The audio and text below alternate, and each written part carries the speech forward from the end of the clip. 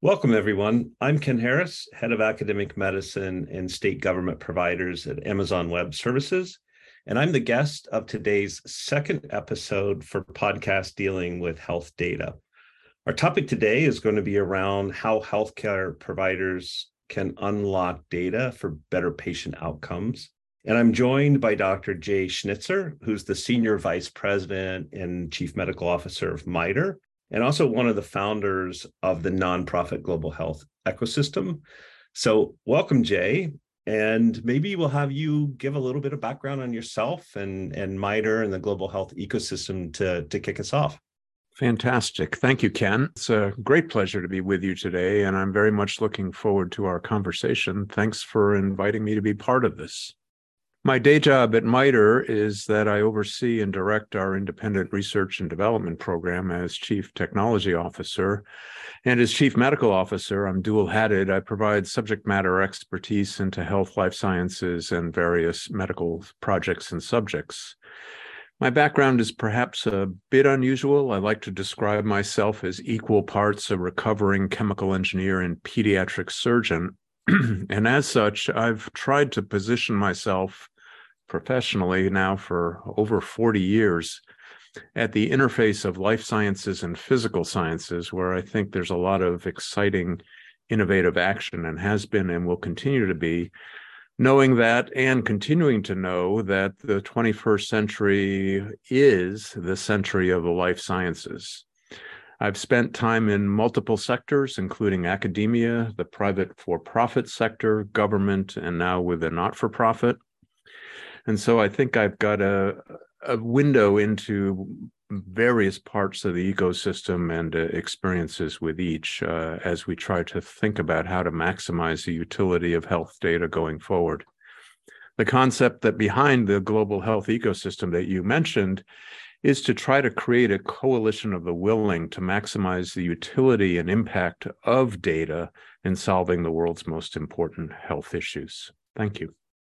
Needless to say, Jay, you should be considered by all of us an expert in health data. So we're glad to have you here today. Just for full disclosure, Jay and I have known each other for about a year and a half, getting involved early on in the global health ecosystem, which Jay leads. And I'm really happy to participate there. And, that program, we're going to talk a lot about how it's spearheading the use of data and hopefully leading the health community in general towards better practices for utilization of health data. So maybe that's a good place to launch off, Jay, with you giving us kind of your view of what defines health data. Well, I think, first of all, thanks, Ken. Health data is and will continue to be the key to unlocking many, many important unsolved problems in human health and healthcare today and well into the future. And I would say, from my perspective, data is by far the most valuable weapon in our arsenal to defeat and prevent disease and to promote health. So I think it's all about the data. And then I frequently get asked, frequently get asked, well, what's a good definition for health data? What do you mean by that? And get asked whether it's electronic health record data, clinical data, or other types of data that we might be interested in with respect to humans and disease. And it is, of course, and in fact, all of the above and more. Certainly, we want to start with the clinical information that's contained in an individual's medical record, electronic or otherwise. But we should also include many other sources of data, including nutrition status, exercise and fitness status, the abilities of an individual to conduct normal activities of daily living, their access to transportation, their access to healthy food, where they live, are they in a food desert, and whether the family and other supports have access to them and vice versa. And not to mention the incredible amounts of data that are being generated every minute by wearable electronics, smartphones, and other new devices that are constantly coming into the environment. Yeah, that's really interesting. I was just reading a new statistic that by 2025, every American will be generating 5,000 data points per day off of wearable devices or social media, et cetera, related to their health. And that's just a huge amount of data that's, landing in a lot of different places. And given that kind of information, which we believe may be valuable, how do you see that ultimately impacting a researcher's view of data, or ultimately even a clinician wanting to understand their patient more than just episodically in a 20-minute patient encounter? It's a great question. And first of all, you're absolutely right. The explosion of data generation is huge, and it's getting greater and greater. The slope of the curve is increasing every minute. So looking into the future, there's going to be more and more data, and we're going to be awash in it. The challenge will be to sort and sift through the data and convert it into knowledge and understanding, and ultimately action. And that's the hard part. But we've got to start with figuring out how to access the data and understand what it is and where it is and how useful it is. We're using it already all the time in research and clinical care today to great extent, and that provides us with a wonderful foundation. But like you suggest, with all the different types of data that exist, and increasingly so, we don't access all of it, and we underutilize it today. And going forward, that'll only get worse if we don't figure out ways to catch up. So that's the opportunity, to figure out how to utilize more of the data, make it really work for us in terms of solving these important problems. And that part is not going to be easy. That's going to be some hard work. Who do you think really is going to need to take the lead? And when I say who, it's probably broader, like institutionally or government-wise, to establish methods of how that data, even let's say just for one person, like for me, how my Apple Watch data and diet data and tracking that's on my iPhone would ultimately get aggregated so that it would be, used for insights by my primary care physician, as an example. I think that's going to be the crux. At least one of the biggest challenges for all of us going forward is to figure out how to make all that happen, and who's going to play the leadership role in making sure it happens. Because it involves all of us, doesn't it? I mean, it involves individuals. Certainly, it's all about the individual as a patient and what's best for each of us as patients and individuals. So we want that to happen for ourselves, for our families, and for our friends and colleagues. But there's a role for government. There's a role for the private sector, for the for-profit industry, for manufacturers. There's a role for academia. There's a role for not-for-profits. There's a role for foundations. There's a role for the payers. And there's a role for practitioners and caregivers across the board. They all need to be involved in this and participated in an integrated way. That's really hard. Getting all components of the ecosystem to participate, share, work together, try not to compete too much, at least not in a negative fashion, and trust one another enough to be able to contribute and utilize that data at scale across the entire ecosystem. That takes work, and the leadership has to come from the coalition of the willing. We need to find the people and the organizations that are willing to step up and say, "Yeah, we want to be participants in this, and we want to help make it happen." So let's assume in the global health ecosystem, you're thinking about who those early participants are, sort of the pioneers in this area. And maybe you can give us some idea of the personas. Don't have to name them specifically, but the types of personas that are leaning into this. And then I kind of follow that up with a second question of ultimately who's going to bear the financial burden of paying for the warehousing or the storage of this huge amount of data that for each one of us that isn't going to be free and has to be protected, secured, and then ultimately unlocked for it to have any use. Those are all great questions, and I'm not sure I've got perfect or complete answers for any of them. I can kind of start my own version of answers, but I think the full answers are going to come from the community over time. We've seen, at least particularly with COVID in the last couple of years, we've seen a lot of organizations and a lot of individuals step up and contribute to becoming part of the solution for the huge challenge that the pandemic presented to healthcare and the ecosystem. We've seen it at the government level. We've seen it in the private sector. We've seen it with manufacturers. We've seen it with record manufacturers and vendors and their leadership. We've seen it with cloud providers for storage of data, all of them, including AWS, but also your competitors. We've seen it with providers, both major medical centers and smaller institutions, large, very well-known institutions such as Mayo, and smaller, much less well-known institutions as well, and everything in between. We've seen it with the not-for-profit sector. We've seen it with foundations. We've played a role in my organization. So we have examples of who are some of the organizations and some of the people already who are willing to raise their hand and step forward and step up, and they are, and they're continuing to. We're encouraging everybody to. We're not trying to be discriminatory in any fashion in terms of who is welcome to join. This is a coalition of the willing, and we emphasize willing. If an organization or an individual wants to contribute and wants to be part, those are the people and those are the organizations we want and we need.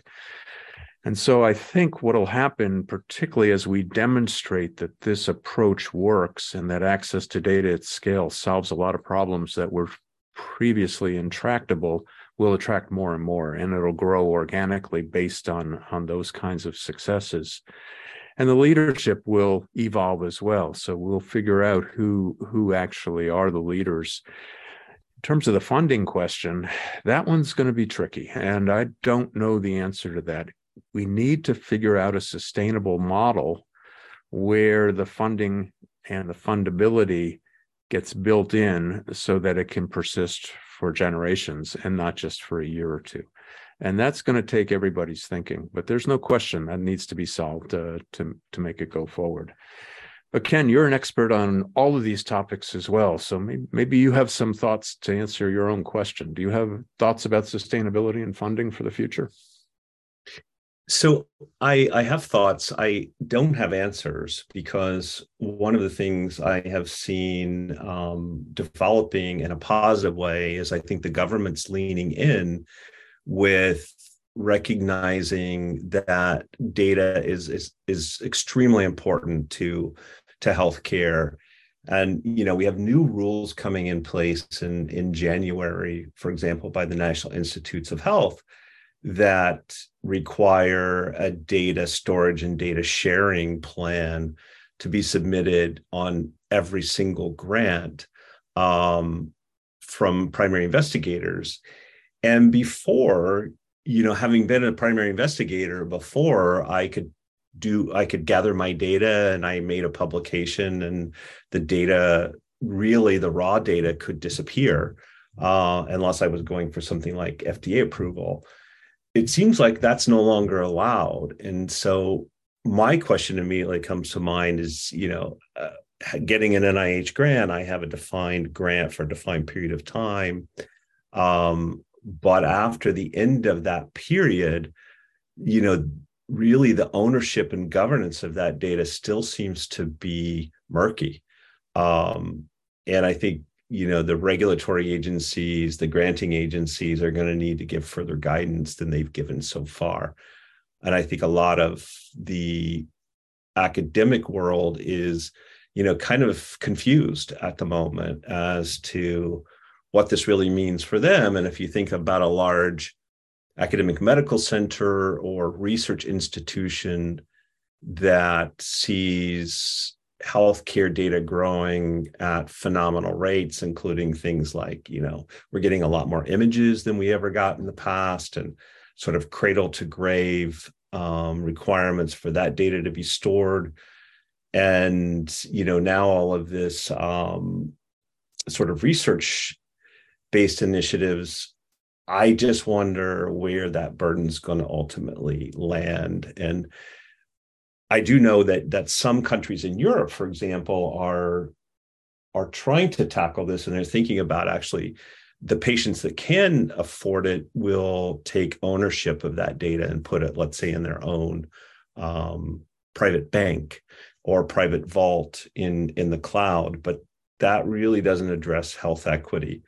So I think we're both raising some really unsolved questions, and we're going to need, further guidance. And in my opinion, only governments can address that gap, the financial gap, and give us clarity as to what we all need to be doing as both patients and researchers.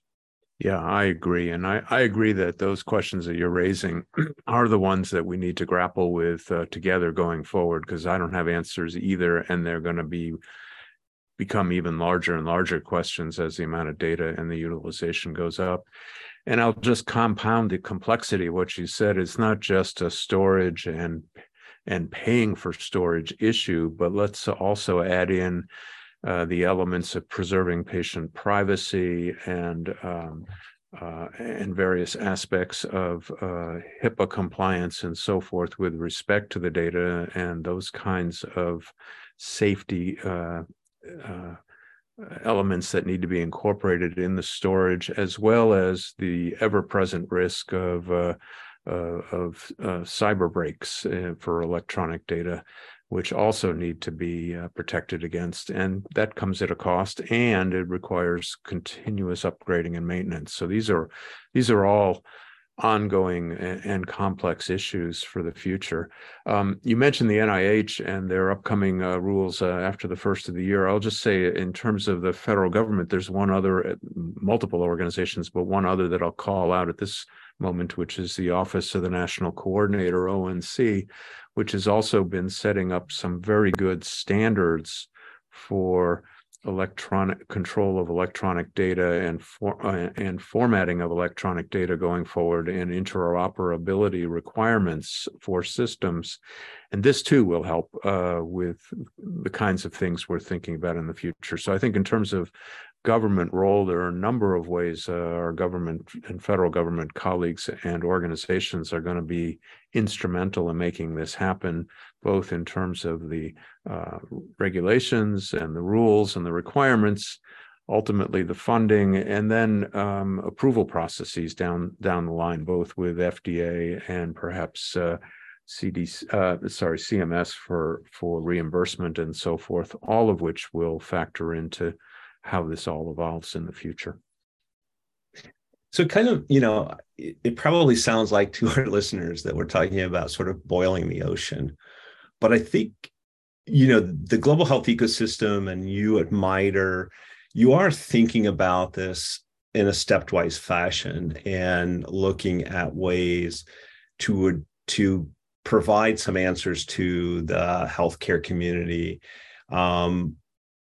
And I'm sure you have some priorities to how you want to approach use of health data and, where you think the shortest time with the biggest impact's going to be. So, do you have some priorities, and maybe you can explain a little bit of where you think the low-hanging fruit is to get started? Sure, and you're absolutely right. We gotta be careful not to try to boil the ocean all at once. It is a monumental task, and we have to start somewhere. So we have kind of selected our starting points, and we're fairly far along, not hugely far along, but we've been working at it for a couple of years. So we've got some progress on our journey and starting to get some traction.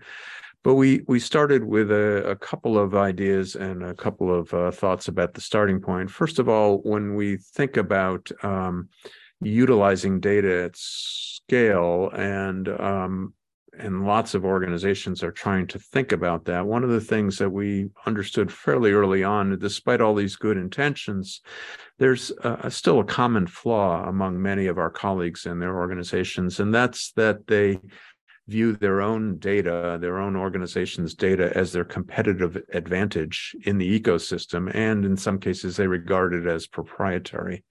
That's no longer the case. That may have been true in the past. It's not true now, and it definitely won't be true going into the future. Data are no longer a competitive advantage and won't be in the future. And why is that? Because no one organization is ever going to have enough compared to the scale of everybody's data together. So collective data is going to outstrip smaller data sets in terms of its utility and in terms of the impact on the questions that can be asked and answered. So first of all, we start with that as our foundational premise. But then how do we show that pulling data together can really solve problems that we couldn't solve before? Well, we've started in two ways. One, we've started with cancer oncology. Why? Because it's a really important area with a lot of unsolved problems. It affects many, many people, and everybody you would talk to is either knows somebody with cancer, has somebody with cancer within their family, or unfortunately might be affected by it themselves. So it touches everyone, and it presents many unsolved problems. And we started with cancer research, clinical research. Why? Because that lets us conduct a careful experiment about our techniques, because we have a gold standard. We have the results from clinical trials and the careful methodology of clinical trials, and we can see if we can reproduce those results with data from the patient, from the electronic health record. And if we can produce the same endpoints with fidelity in clinical trials using our methodology, as all the bells and whistles do in the robust phase 3 blinded prospective clinical trials, then we know that our methodology is sound, and we can expand it beyond clinical research and clinical trials to clinical care, and then expand it beyond cancer to everything else. So we do have a stepwise process that we're going through. We're making good progress, and we're very close to being able to show just what I believe to be true. My hypothesis is that we can do just as well with clinical data as we can with clinical research data to generate those endpoints, at which point all things are possible. And once you have demonstrated that, will you, through the global health ecosystem or through MITRE, be providing roadmaps or processes that others can replicate to start to get critical mass around areas, including other areas in oncology, but other, important healthcare questions? Yeah, absolutely. Absolutely. So our intent is to share everything and make it all transparent to the entire community, so that everybody can learn from it and replicate it and use it. None of this will be proprietary. We won't own any of it. We're going to open source everything and let everybody use whatever tools they think are appropriate for them in their problems, and encourage as many as wish to join us. Because again, if the coalition grows and the scale of the data sharing grows, then we're able to solve many more problems than just a subset. So we're really eager to see this approach and these tools be used by as many as are willing and want to use them, both either individually or collectively, and as rapidly as people wish. We could talk about this for hours, but I'll just kind of wrap up with one final question. If I'm a practicing oncologist and I understand the importance of precision health or precision medicine, and that's probably an area that in clinical practice that they see the benefit every day. With your crystal ball, when do you think an oncologist is going to have at their fingertips the ability to utilize data for their patient? It's actually starting already.